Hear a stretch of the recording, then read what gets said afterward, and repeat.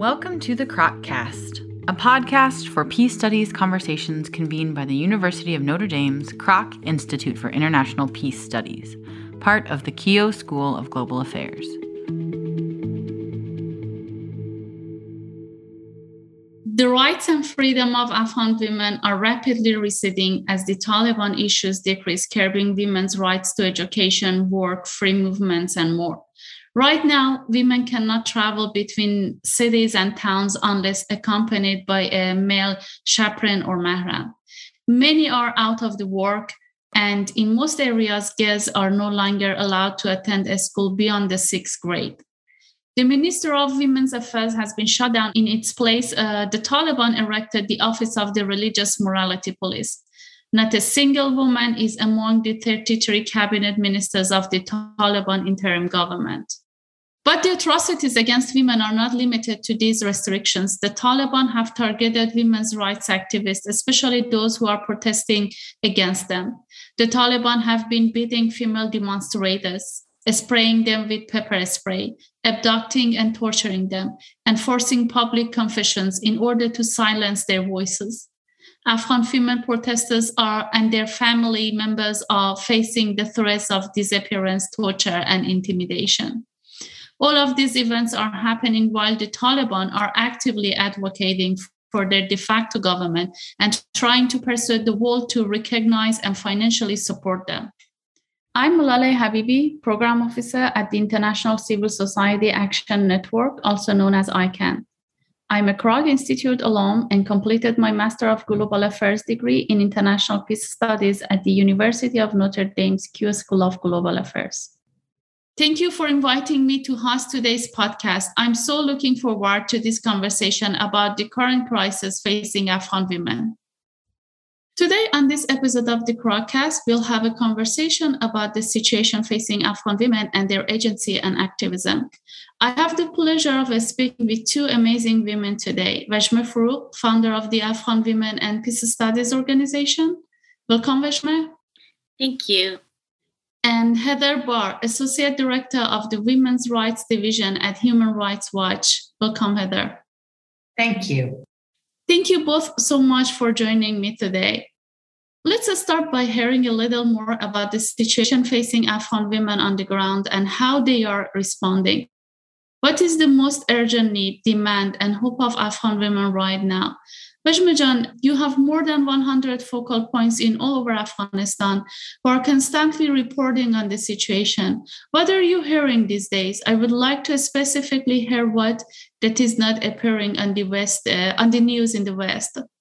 Thank you. To understand the current situation, it's also important to see what has been actually gained in the past 20 years, particularly after the fall of the Taliban in 2001, and when women started opening up new spaces for themselves, getting into the politics, getting into the public life, getting into civil society media, and of course, a lot of legislative protections, legal protections, despite all the challenges that we have had in the Afghan society. So by August 15, based on what we have been working around that, we had around 40% of workforce, both formal and informal, being consisted of women and girls. And at least 5 million girls going to school. We have had attacks on schools, universities, but there wasn't any government restriction on women's mobility or girls' mobility to anywhere.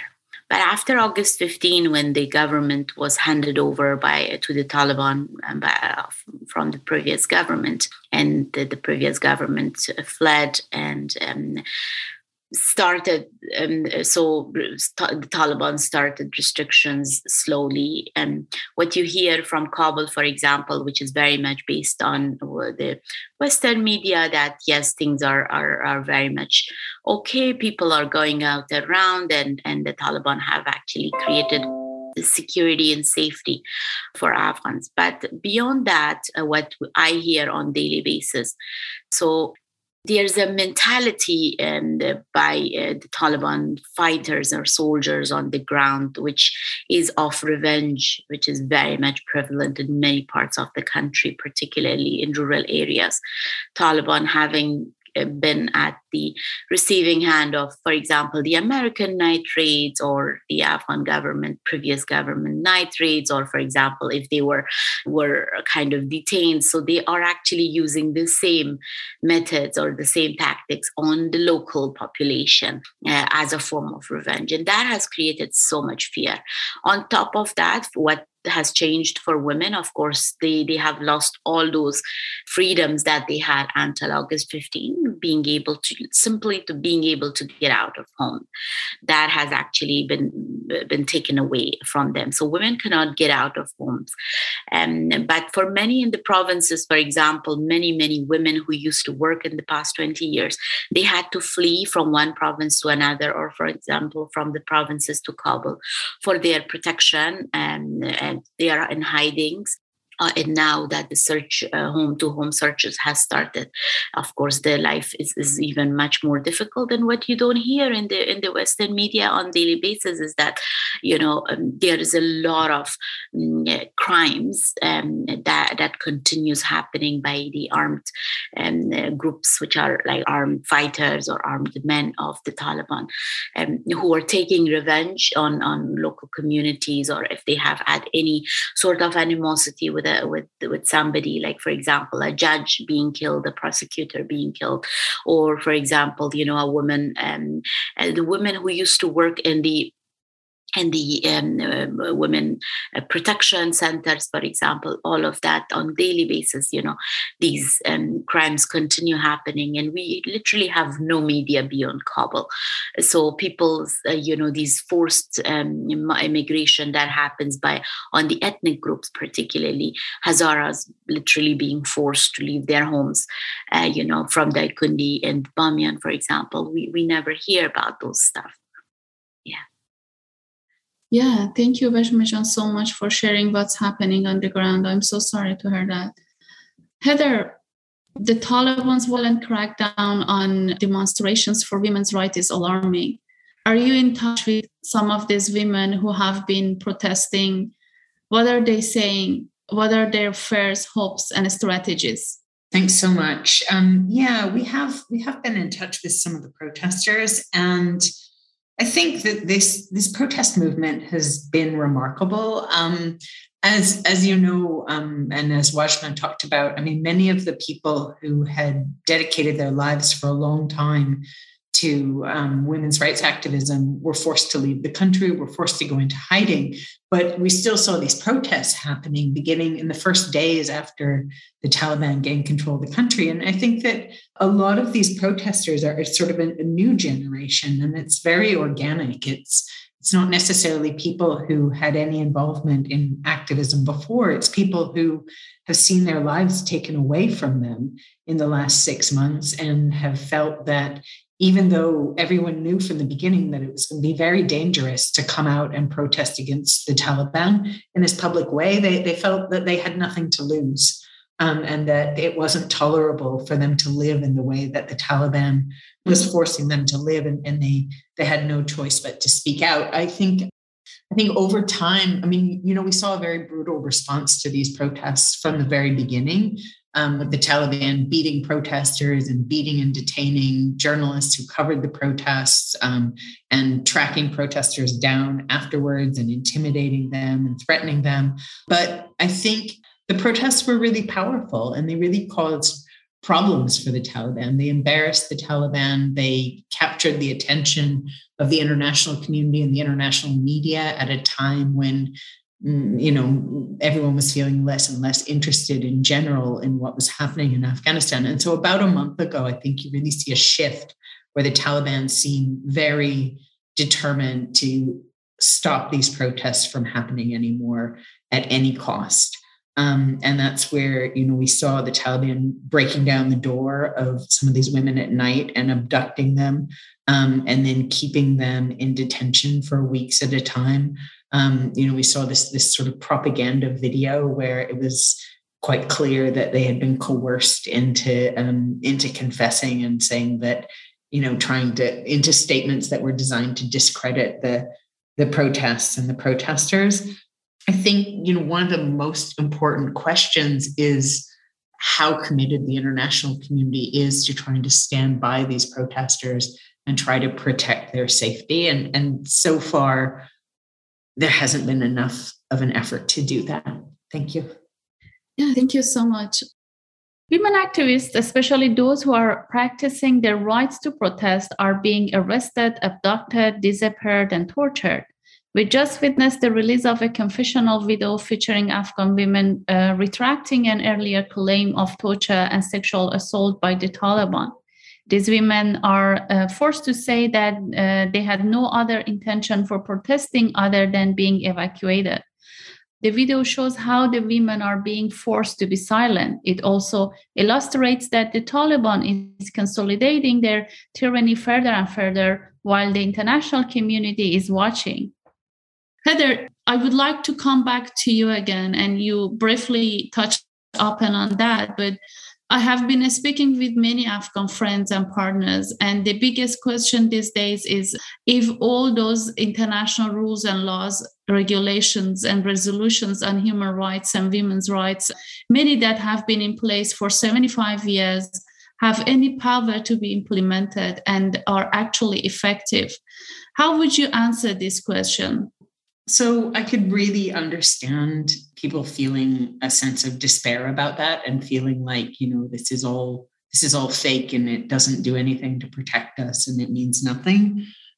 It's been interesting today. I've been watching that the International Criminal Court seems to be moving quite quickly to try to take action about what's happening in Ukraine. And, you can contrast this with the fact that the International Criminal Court has been saying that they're looking into Afghanistan since 2007, and with no real concrete action so far that any of us can see. So it's very easy to feel a sense of despair. On the other hand, these are the only tools that we have, really. There are political tools, bilateral relationships, and so on. But these mechanisms, these international human rights conventions, and the mechanisms that are set up to try to enforce them are really some of the only tools that we have to try to protect human rights. And I think that there are some opportunities happening in the weeks ahead that we need to really focus on and see as important and see as areas where we need to be doing advocacy. There are two important decisions that are going to be taken by the United Nations this month. One is about the renewal of the mandate for the United Nations Assistance Mission in Afghanistan.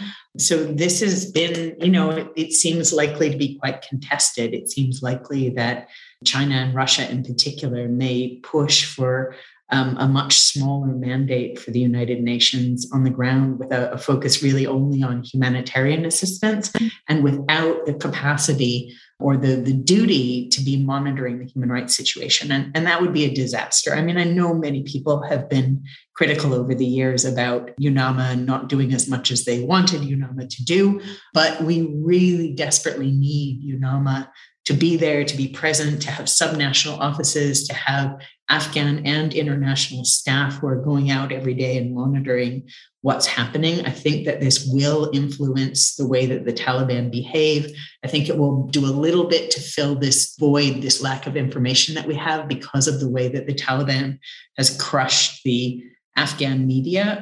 So I see that as a very important decision. And then the second decision that's coming up, which is very important also, is a bunch of us had been pushing since the attack on the girls' school in Dashtabarchi last spring for another UN mechanism to investigate in Afghanistan to complement UNAMA and focus on accountability for war crimes.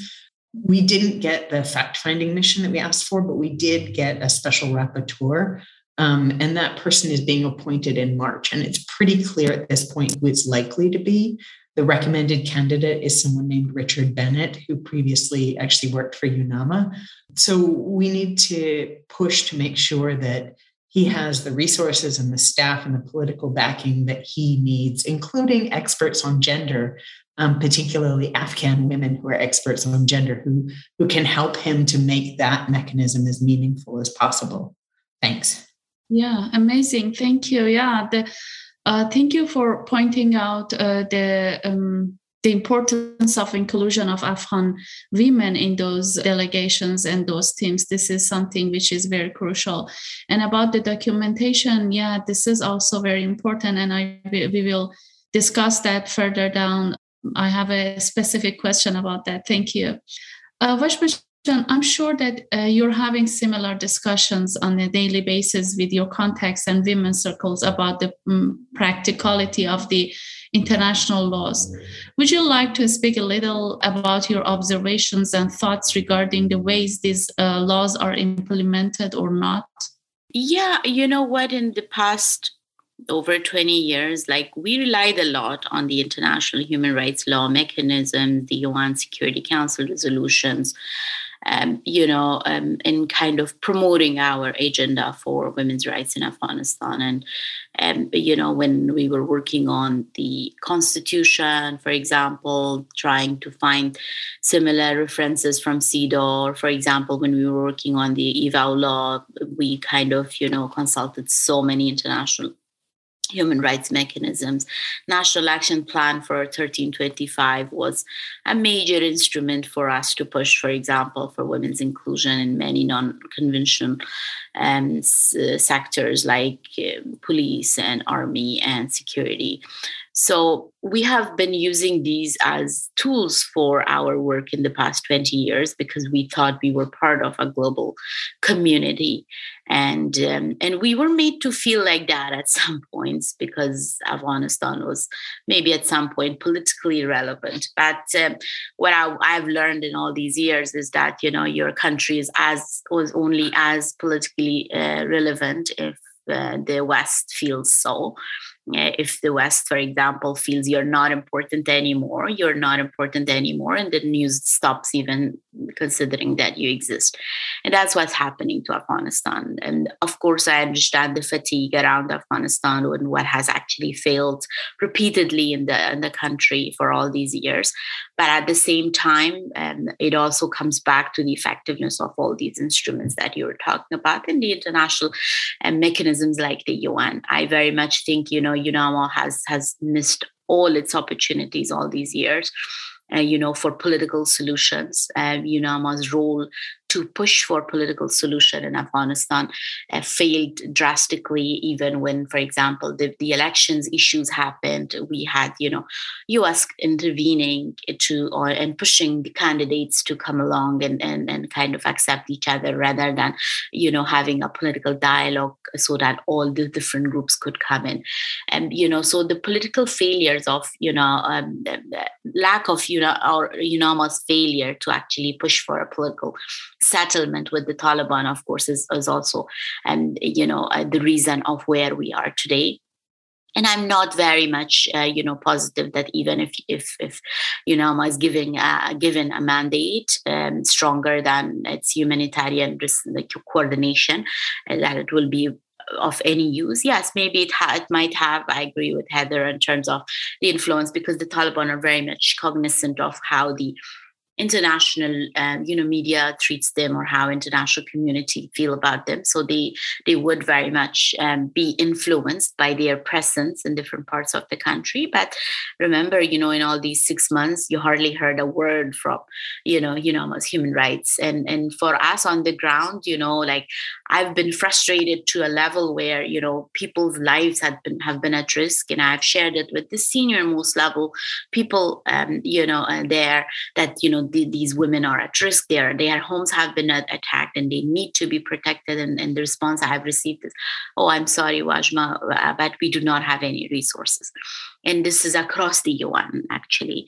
And so I don't have a lot of, hopes that anything would change because understanding how Afghanistan kind of shifted, like yesterday you heard the State of Union, speech of the U.S. president, and he did not even hear Afghanistan, a country that, U.S. has played a role leading role in 20 years and has a leading role in the way it is today, but not even mentioning how the situation on the ground, while, trying to defend the democratic rights of the Ukrainians, but not defending the democratic rights of Afghans. So I don't have a lot of hopes, to be very honest. That's so unfortunate. Thank you for sharing your honest thoughts. We have been through a lot since August last year. So many things happened that even today we do not have explanation for, from negotiating with a terrorist insurgent group to signing a deal with them, turning a blind eye on their forced return as a de facto government, keeping silence on their atrocities and human rights defenses, and now receiving them by international delegations in EU and elsewhere.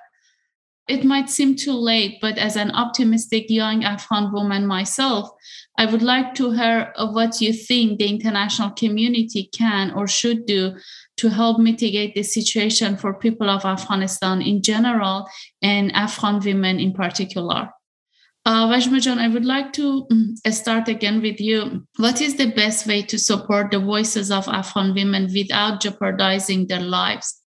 This is a very, very critical thing, because what I've seen is that many people think that there is a way that we can continue, supporting women or engaging with women without jeopardizing their lives. So that's not going to happen. It is going to jeopardize their lives, because no matter what we do, all aspects of their lives are very much being, under surveillance, literally.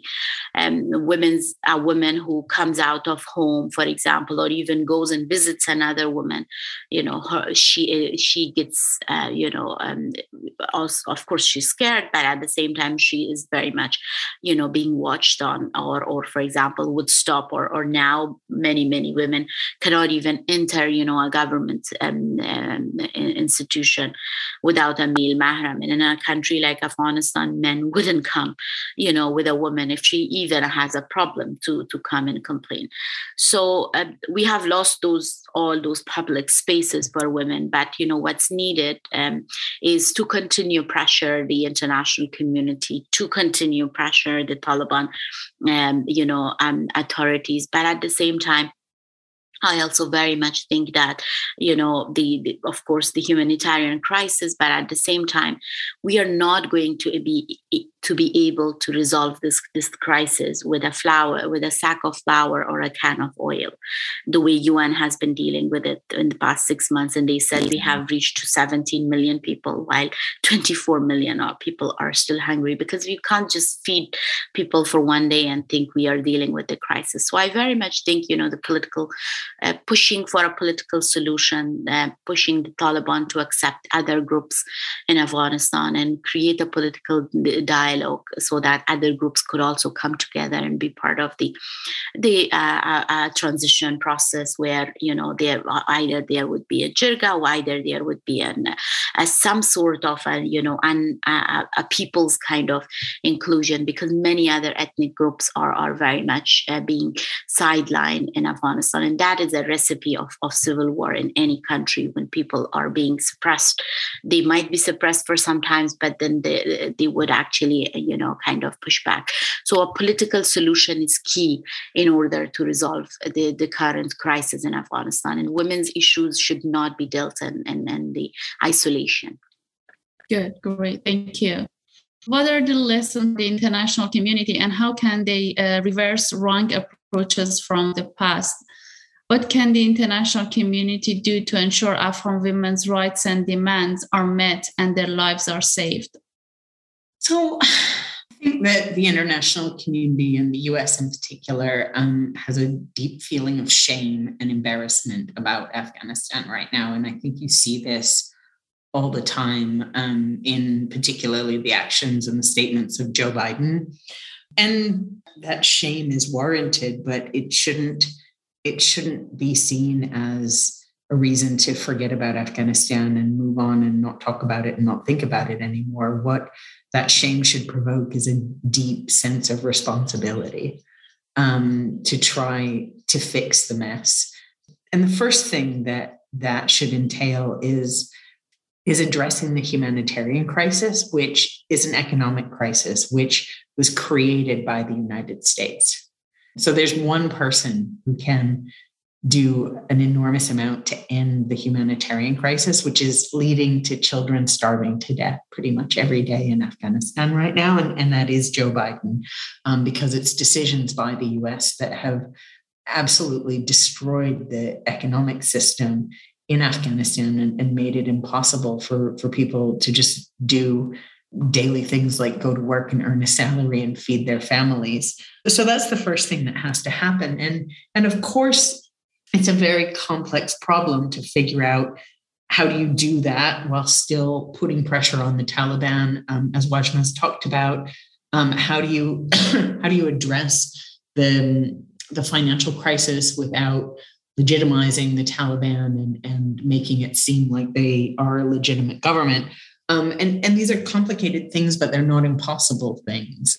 I mean, I think one thing that's interesting is that, I mean, even in the last couple of days, the Taliban made this announcement that people would not be allowed to leave the country. And then they seemed to kind of row that statement back a bit after there were statements by foreign diplomats saying that, this was unacceptable. And so I think you do see in their everyday actions that the Taliban does care about what the world thinks of them. They do want legitimacy. They do want to be accepted. They want to sit in the Afghanistan chair at the United Nations and so on and so forth. And so there is some space to influence them, to negotiate with them. They obviously have some desire to have financial support from other countries as well. But I think what's been lacking in the international community, and especially from the US, is a feeling of urgency, a feeling that,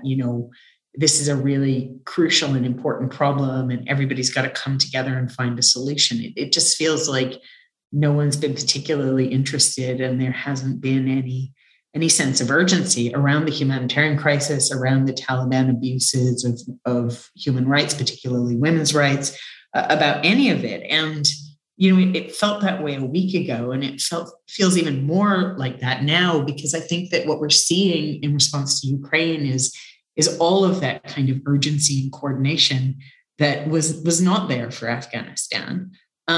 So it's not too late to try to do better, and there's that responsibility is still there. And so I see some positive signs, like I think that the appointment of Rina Amiri as the U.S. Special Envoy can be a positive thing. I have some hopes for these UN mechanisms. I keep trying to say to countries that have said that they have a feminist foreign policy that this is the moment when we find out what that means, if it means anything. If feminist foreign policy doesn't mean standing by Afghan women in this moment, then maybe it doesn't mean anything. So come and show us that it does, Yeah, great. Thank you. I would also like to draw attention on the Women, Peace and Security Act as well. So we have the responsibility, and this is the moment, and Afghanistan has always been a ground to test if these policies are really to work or not. Thank you. One of the very critical demands of the people of Afghanistan is to document Taliban atrocities. Wajma, again, I know that your contacts are trying to report on the atrocities, but how much further can they go? Is there any way they can do this systematically? Well, it very much also depends on the resources, available to them. So one is the resources, both, technical, financial, and their ability to do so and being able to get out. Of course, if a woman is out and she, for example, tries to talk to another woman and tries to kind of recorded, then it gets the attention, and it gets kind of very risky for her. So a lot of what women have actually been sharing, or even men have been sharing in different parts of the country, have been informal, ways of literally anecdotes, and then sharing unverified, experiences or stories from different parts of the country. So that's very much, creates the need for the, the reporting mechanisms, or the international organizations having those resources in place to connect with local women organizations, or to connect with local organizations in general, to be able to have, at least some structures. But at the same time, I very much hope that maybe the Human Rights Council, the special rapporteur for Afghanistan, that will be starting. I've worked with Richard Bennett in the past year, so I really hope that, his mandate would be allowing to kind of have some sort of,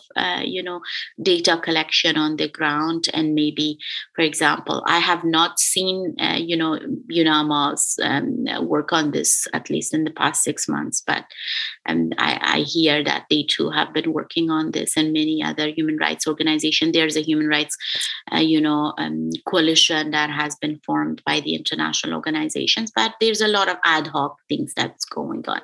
Everybody is very much on their own. So we do not have a coordinated mechanism.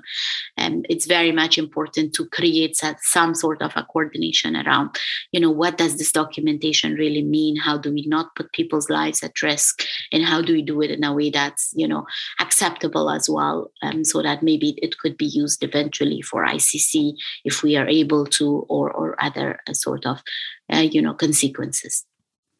Okay, great. Thank you.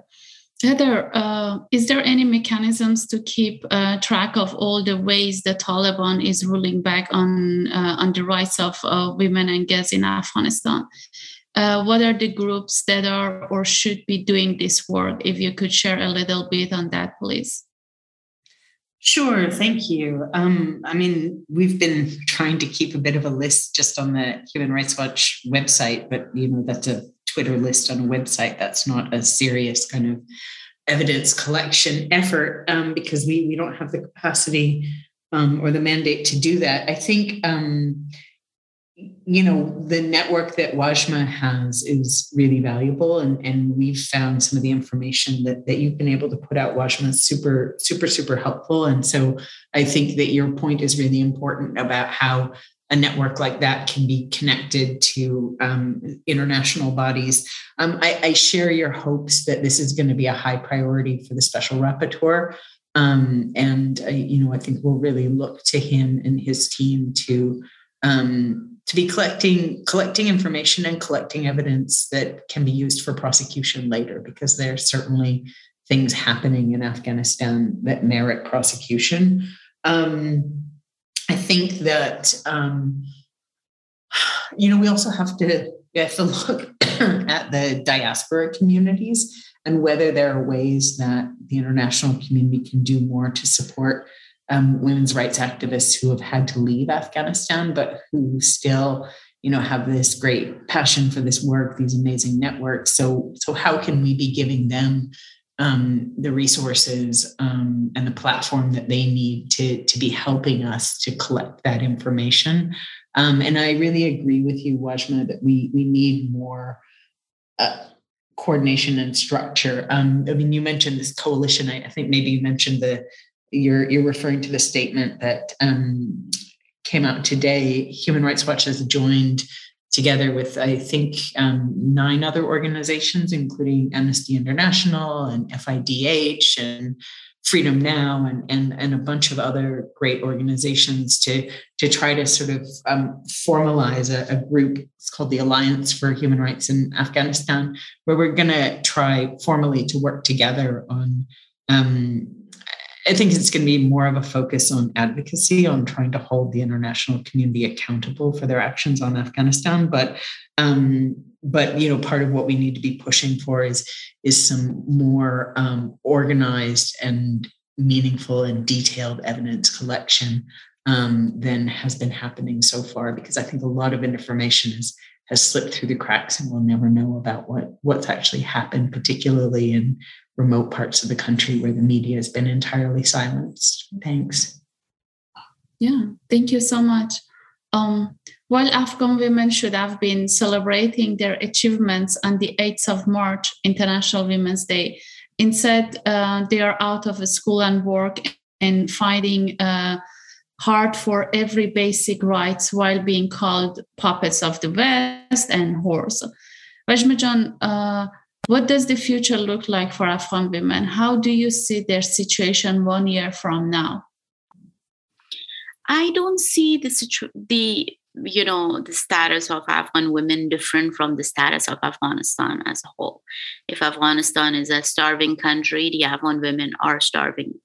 Or if Afghanistan is a tyranny, Afghan women are living in tyranny. So I do not want, because this isolation and just looking at Afghan women in the ghetto has actually resulted in a very, very, grave mistakes that we have done in all these years. So I very much think, that if Afghanistan continues, under this current situation in terms of the political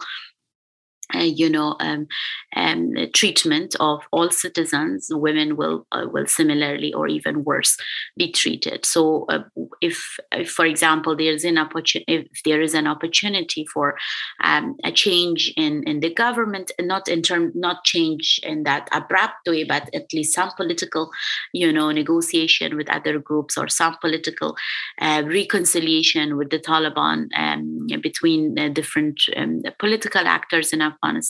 Maybe that will open up some spaces for other groups, other ethnic groups, and other social groups, including women.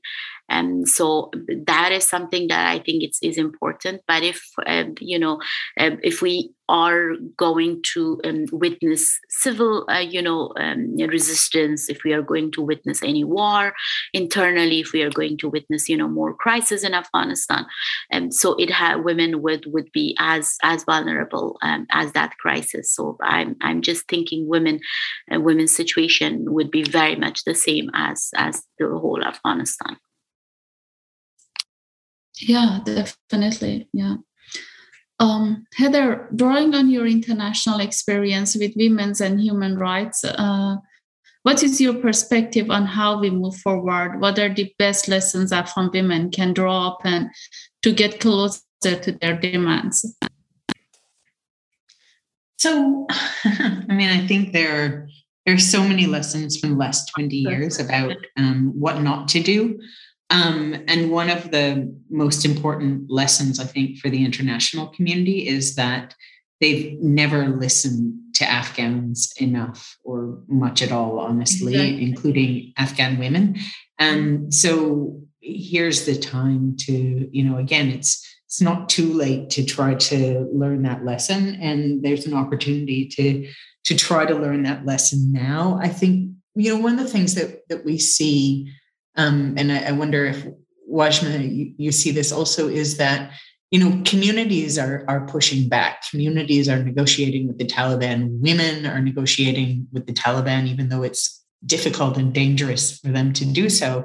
But I think, you see that. And I think, to me, that's, one of the explanations for this kind of strange patchwork that we've seen emerge with regard to girls' secondary education, where some provinces, the schools never closed. Some provinces, the schools reopened. The schools are still closed in most provinces, but you see this inconsistency. And I think it's because communities and women and girls are fighting for themselves, and sometimes having success in negotiating with the Taliban. So one of the things I really want from the international community is for them to hear from Afghans about those efforts and think about how they, as foreigners with money, can act in ways that will support those local efforts, or at least not get in the way.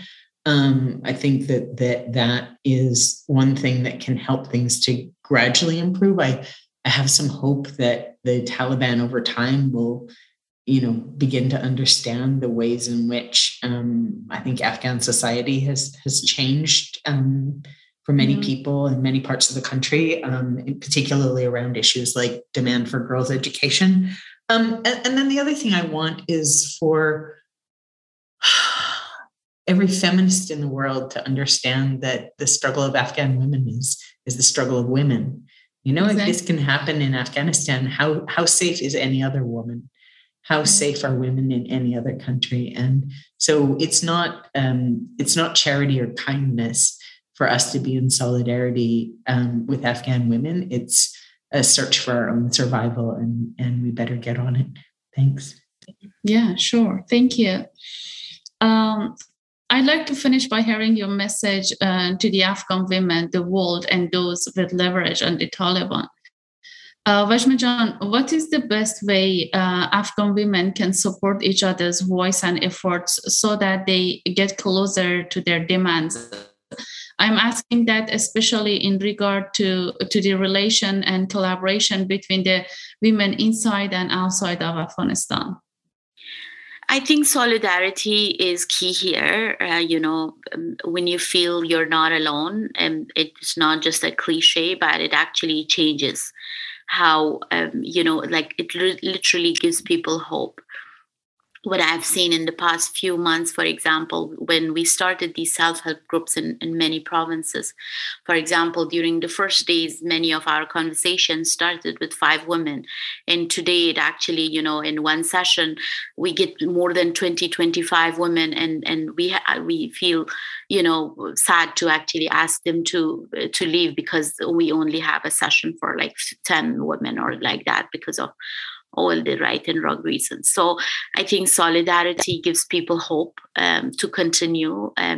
What I've seen in different, so beyond, the media's kind of spotlight, what I've seen in many provinces, women coming together, even for very much, kind of small basic reasons to know what is going on, and so sort of give each other a shoulder, that, or trying to cry with each other together, that actually even changes people's ability to move on and to continue. Because what I'm also afraid of is that in the few months down the road, we are going to witness huge, mental, like women being so mentally unwell, that can actually result in suicide, that can actually result, in continuous cycles of violence within the family. So I'm very much worried about that inside Afghanistan. But even women who have actually been coming out, they are living in very, very difficult kind of lives, continuously dealing with refugee systems, not even having a document, or not even having a home, or living with many difficult, challenges outside Afghanistan as well. So that solidarity is key. And of course, maybe at this point, they are not able to do it on their own, to kind of create these platforms where women inside Afghanistan can connect with women outside Afghanistan. There's a lot of trauma that's alive, but at the same time, there's a lot of resentment that's there.